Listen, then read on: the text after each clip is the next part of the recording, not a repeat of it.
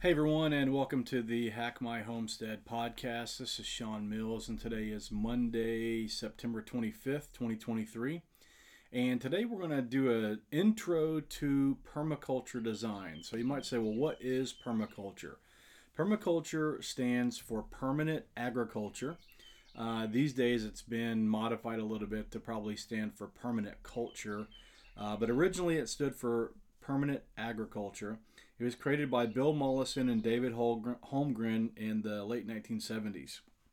Mollison was an ecologist from Australia, and David was one of his students at the time, and they developed these concepts and principles as a response to the environmental and sustainability challenges that they observed. In 78, they published their ideas in a book called Permaculture 1, and later Permaculture 2, and later the Permaculture Designer's Manual, which is kind of like the Bible of permaculture. The whole idea around permaculture is that it's holistic and it's a sustainable design system that integrates different aspects of ecology, agriculture, architecture, community planning, even some psychology and the way that humans interact with each other. So, currently your kind of two main guys that I hear about these days that are the main permaculture practitioners are Jeff Lawton out of Australia and Paul Wheaton over in Montana.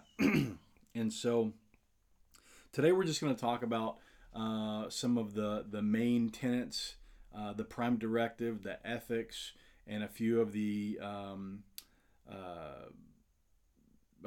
principles of permaculture. And so I might turn this into a little bit of a series, but let's start with the Prime Directive. So Bill Mollison said that the only ethical decision is to take responsibility for our own existence and that of our children. So this is the Prime Directive. You got to take responsibility for yourself. You have to take responsibility of your children. That means that you need to be taking care of yourself. You need to be reliant on yourself and not outside systems that could break down. And it doesn't say that you're responsible for your parents, and it doesn't say that you're responsible for your friends and your cousins, your brothers and sisters, yourself and that of your children. And I think that's important because, I'm the oldest of 5 sons, and when you're the oldest, you seem to get a lot more responsibility kind of for the family hoisted on you. Or maybe you don't get it hoisted on you. Maybe you just take it on. Maybe it's part of the psychology of being the oldest child. Especially for me, where my next oldest brother is actually 5 years younger than I am. So by the time I had any brothers, I was old enough to understand the responsibility of being an older brother. And then I ended up having 4 brothers, and eventually later on down the line when my dad got remarried, I had a stepbrother. And he was actually older than I was, but by the time they got married, he was in his 30s and I was, I think, about 20. I'm pretty sure I was about 20 when they got married. So the point being is that I didn't have an older brother. I was the older brother. And you kind of have this thing where you're supposed to take care of your little brothers and you're supposed to take care of your parents. And while those are definitely good thoughts and good things to endeavor for, they're not your responsibility. And you see this a lot where people actually take on those extra responsibilities to the detriment of actually taking care of themselves and their children. And I've been guilty of that myself. I won't go into any details, but I have been guilty of trying to help the family out and realizing that I was actually putting myself into a bad position by doing that. So that's the Prime Directive. And then you've got what's called the core ethics. And there's 3 core ethics, and those provide the foundation for how you practice permaculture. They're the fundamental guidelines for creating the sustainable and regenerative systems that align with both ecological and social considerations. So the first one is earth care. And there's a reason why these are in the order that they're in. So The idea for earth care is that you have to care for the earth and its ecosystems. This ethic recognizes that the well-being of the planet is responsible for the well-being of everything that lives on the planet, including us. And so the idea that we would have a permaculture design that doesn't take into account things that could potentially damage the earth would kind of be ridiculous, wouldn't it?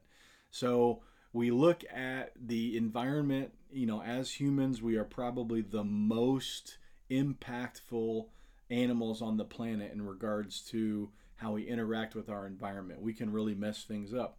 And we can do it very thoughtfully. So, we do have a responsibility as an intelligent creature to look at what we're doing and make sure that the systems that we're implementing are actually caring for the earth. Now, I will say that for me personally, this can create a little bit of analysis paralysis for me, because I look at my property and the things that I want to do with my property, and I come to these conclusions sometimes like, well, this is what I would like to do, but am I creating erosion by doing that, or am I, creating a problem that I haven't yet planned for by doing that? Am I really exercising earth care by cutting all these trees down, for example, or by putting a swale in, or trying to move water from one place on the property to another? And it's important to really understand how those things interact with nature, how your actions interact with nature when you're thinking about how to put, steps in process. And so here's a good example. We have some trees in our front yard, and we are redesigning our solar array. And we've got about half of it in place right now, and we still have the other half to put in. And part of putting that in required us to drop some trees, okay? And a couple of them were pretty old, pretty big trees. And so you think, oh man, I really hate taking down a tree that stood there and has grown. It's taken 100 years or whatever to get to where it is right now. But then you also have to think about the fact that, okay, once I get that tree down, I have opened up an area for sunlight, which means I have opened up the opportunity for other understory plants to grow. I don't know why I all of a sudden have the yawns. Having some hollow roast right now to fix that. So anyways, you have to think about how those actions are creating other opportunities. So yes, we cut a big tree down, but what else did we do? Well, we're going to burn a portion of that wood for heat, okay? Because we're burning a portion of that wood for heat, we are not utilizing propane for heat. We are creating CO2, which is beneficial to the plants. We are eliminating the need for a petroleum-based heating product. We are taking something from our local ecosystem and using it on our local ecosystem instead of bringing in outside inputs, which require, gas and wear and tear on vehicles and things like that. We are opening up the understory, creating an opportunity to grow other things below that tree that the tree would have previously have shaded out. As I mentioned, we are opening up the sky to allow for a solar array, which means we don't have to do things like burn gas in a generator for electricity. And some people might say, oh, well, do you really need electricity? Yes, we do. And we're going to use it. And so since we're going to use it, can we implement a solar array that produces our energy for us, or are we going to burn gas? Because those would be our options, running the generator. Another option would be to bring power in from the grid. And we believe that buying and installing solar panels the right way is a less harmful impact to the earth than everything that would go along with having power run to our house and then utilizing grid power in the state of Tennessee for that. And I won't go into, I'm not a climate change guy. I just think that if I'm going to, if I'm going to look at my personal impacts to the environment, I think that that's a better way to do it. Now, I could be wrong, but that's what I think, and so that's what I'm going to do. But we're also going to mulch the limbs and branches from that tree.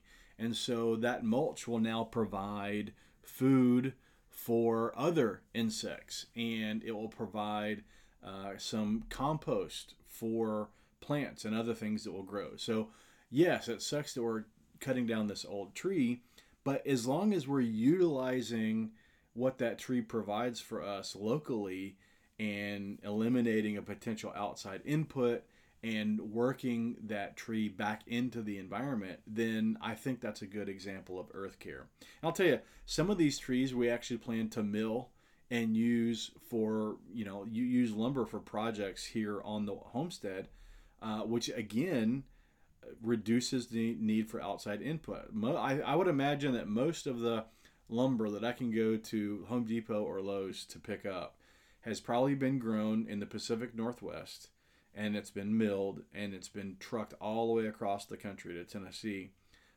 so that I can go to Home Depot and buy it. And so the idea that I can use lumber that's sourced right here on my property for projects on my property, I think is another example of earth care. The next one is caring for people.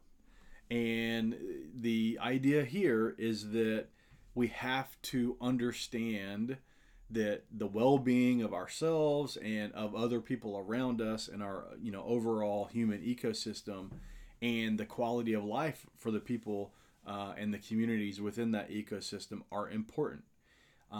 It recognizes that for sustainable systems to thrive, they have to meet the needs of those people. That means physical needs, emotional needs, social needs, psychological needs. And the idea here is that we are not doing something that hurts our neighbor when we implement these systems on our own property. Okay. And so, going back to kind of the power situation here, like we could get power lines run all the way up through the easement and all the way up to the house, but that could potentially create other issues for our neighbors. If we did that on poles, then that would be an additional right-of-way that would have to be cleared and maintained. And so again, it's just one of those things where we should stop and think about those impacts, not only to the people that live on our property, but surrounding properties when we're doing things like that. If I'm going to bring cows onto my property, which we've been talking a bit recently about potentially adding a milk cow, but if we're going to bring cows onto our property, we need to have the ability to A, keep the cow on our property so that it doesn't cause damage to our neighbors' properties, and B, deal with that animal's waste streams so that we are not impacting our neighbor. Like, we're at the top of the hill here, and as they say, shit flows downhill. So if we aren't taking care of the manure from the animal, it can run downhill. And one of my neighbors actually has a pond. And so if, and one cow is not going to create a big problem. But if we had a bunch of cattle up here, and our runoff, our nutrient-rich runoff, was not being controlled, and it was running all the way down there to his pond, then I'm sure that he probably would not appreciate that, and it could cause problems at the pond itself. And then the third ethic is called fair share, or fair share of resources, or equitable share. There's a whole lot of that. Return a surplus. There's a bunch of different ways to think about that. But the idea is that we set limits on what we extract from the ecosystem, and we think about what we give back.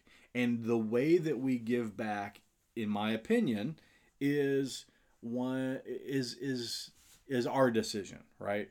And so this means things like trying to create sustainable systems that get better over time, so that when I turn this farm over to my children or my grandchildren, that they have a better situation than I started with. Okay.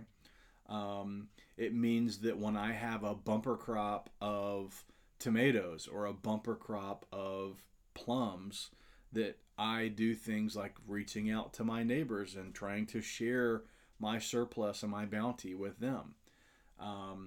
If I have excess milk or excess cream or cheese or butter or whatever the case may be, maybe trying to set up some sort of barter system where I'm actually reaching out to my neighbors and saying, hey, and maybe it's a official barter system, or maybe it's I take the things to the market so that I can share them and get some return, some value return for that.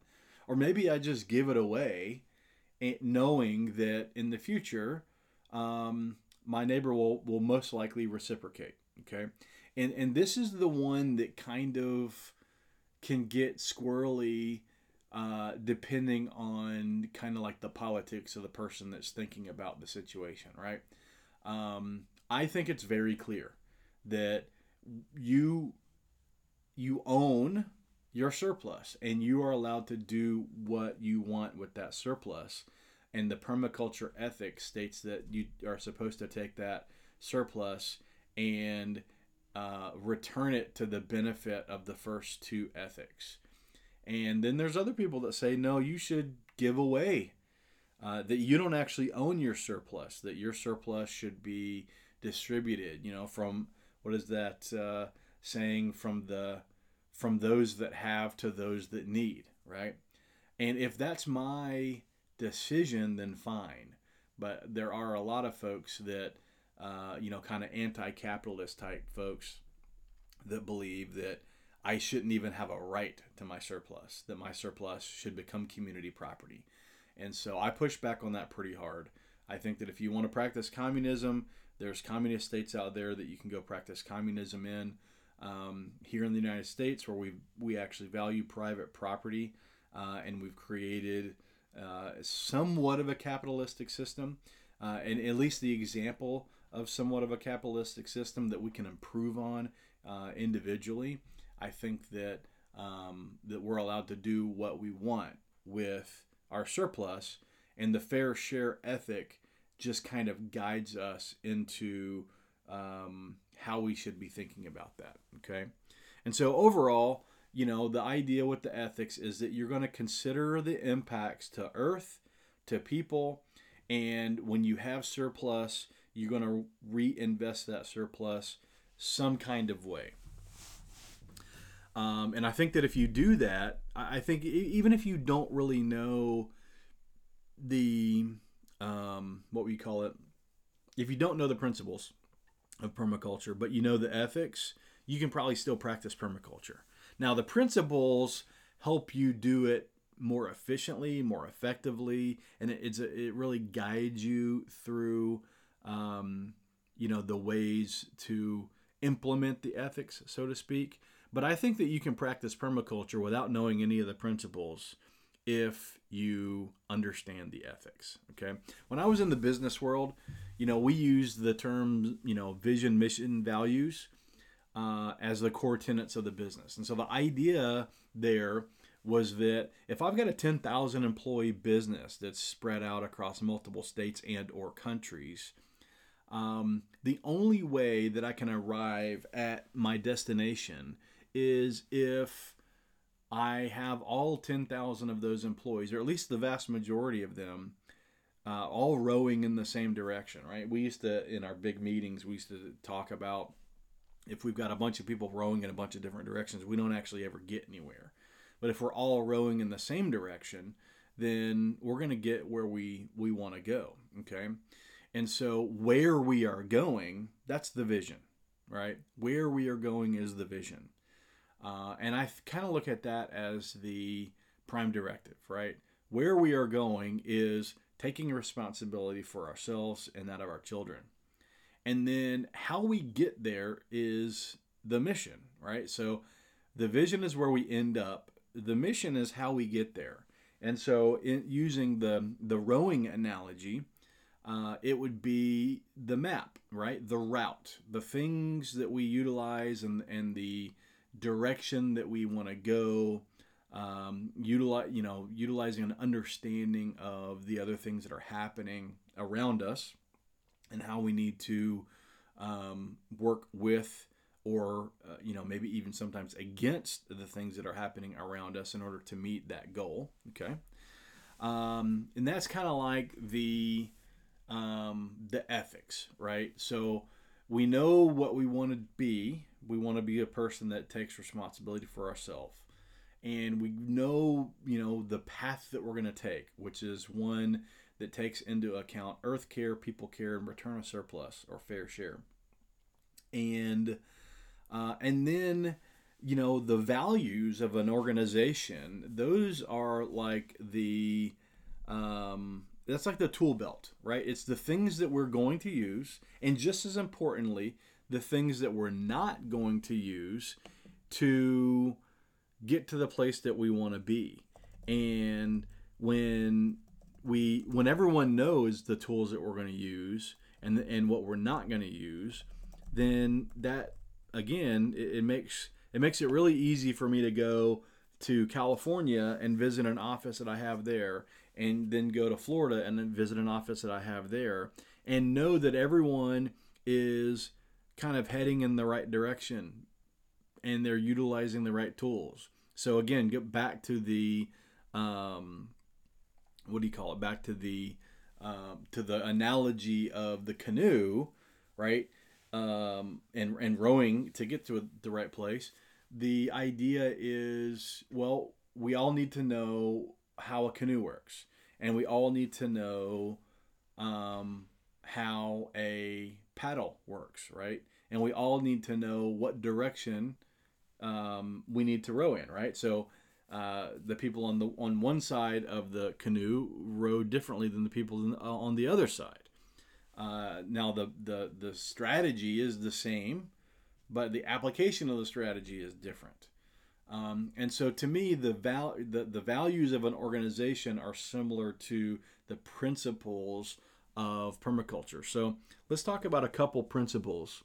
The first principle of permaculture is observe and interact. Okay, and this is, I want to understand what's already happening on a property, and I want to understand how, when I interact with the property, it responds. Okay, and so looking at things like how animals move through the property, or how water flows through the property, or where the sun comes from, what the wind does at different times of the year, understanding things like when the leaves start falling from the trees, how, if I take tree A down, how the other trees around it interact or respond to that. Temperature is another big thing. We haven't gotten all the way there yet, but my eventual plan for this property is that from the house, we have at least 12 different items that flower or change color or leaf out or something to correspond to all 12 months of the year. And the reason for that is that the plants are way smarter than we are, and when it comes to understanding the ecology of nature around them. And so if I know that a dogwood blooms in a certain 3-week period, and I know that that's the same time that I should be starting my lettuce inside, that I'm going to be transplanting outside once we're past the first frost or whatever the case may be. Those are the kind of things that I want to do. I want to be able to stand on my front porch and get messages from nature, so that my observations align with the timeline. Okay, So again, observe and interact. That's the first principle. The second one is catch and store energy. And you have to understand that there's lots of different energy flows on a property. Rainwater is an easy one that people think about a lot. Energy efficient design of buildings or of the actual garden area itself. Like I mentioned earlier, utilizing solar energy, we're catching visible light energy on the property and converting that into power for us to use. Doing things like identifying the different compostable items that we have in excess on different parts of the year and utilizing those things to create compost so that we are capturing and increasing that biological life within the soil and then utilizing that in other places. So there's a lot of different energy opportunities, and some of those can be destructive if we don't harness them properly. And water is a great one, right? So if I have a house, well, I typically want to keep water away from the foundation. I want to capture the rainwater that comes off the roof, but I want to take that rainwater and put it where I want it, not necessarily create erosion. Because if I am funneling a lot of different water streams into one area, I'm increasing the energy within that actual flow of water. And if I'm not taking into account that energy, it can be destructive. Okay. So that's a big one. And there's a lot of different facets to that catch and store energy. And then the next one is obtain a yield. Okay. And this means that when I invest a resource or time or energy into a system, that I get some sort of yield from it. Okay. And I want more than just the yield that's obvious, right? Okay. So if I'm growing sheep, then maybe I want to shear those sheep once a year. I want those sheep to provide lambs for me. I want the sheep to improve the soil in the pasture. I want the sheep to help manage the parasite load. There's a lot of different things that I can utilize sheep for, in my system. You want to make sure that you're planting a diversity of crops. We're not monocropping. If we're monocropping, then we have to use more input than we get back. Using guilds, so that we're using plants that are actually beneficial to each other, allows us to get multiple yields from that same area and potentially increase the yields of other plants that are planted together. We want to utilize vertical space, so understanding the 7 layers of a forest, and one of those is a vining, and one of those is an overstory, and one of those is a root crop, and understanding that in a given square foot I can grow a lot of different things if I utilize those different layers and that different the different things that grow at the different levels of the forest.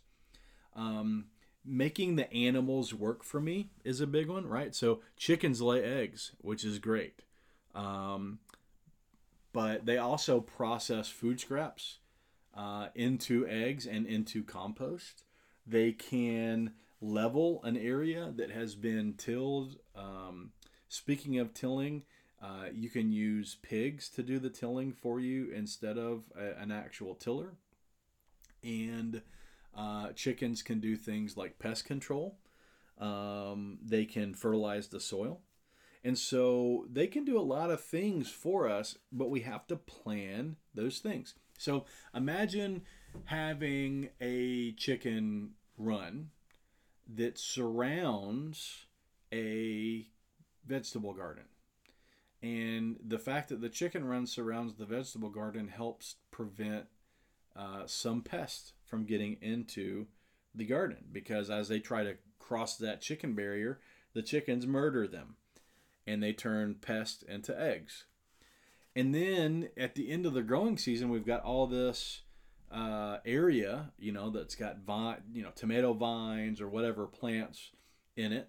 Well, now I can take my chickens and turn them into the garden area. So the fence before kept them out. Now it's going to keep them in. And now they can go through and process all of that excess vegetation and fertilize the area and, kind of scratch it and disturb the soil a bit. And then I can put them back in the run and I can cover those areas and they'll be ready to go for next year. And if I do things like throw some chicken feed in those areas, then the uneaten grain and feed and whatnot actually becomes worm food. So again, there's a lot of different things that I can do when I'm incorporating animals other than the thing that I'm using the animal for. Okay. Using perennial plants is a big deal as well. So I don't necessarily want to have a monocrop of perennial plants, but I know that it's easier for me to get a yield from a perennial plant because I only have to plant it once. Okay, and if it's the right kind of plant, it gets better every year, and it helps with the biology of the soil. It helps because now I don't have to go in and plant an annual in that spot every year and disturb the soil in order to do that. So there's a lot of different things that I can do there to plan to obtain a yield. And so I think I'm going to cut it there for today. I didn't want to go through all of the permaculture principles. I think the first three, though, are a really good one. And so just as a review, we've got the three principles we covered today: observe and interact, catch and store energy, and obtain a yield. And we've got the three ethics, which is earth care, people care, and return of surplus or fair share. And we have the Prime Directive, which is we need to take responsibility for ourselves and that of our children. And I think that's a good place to start.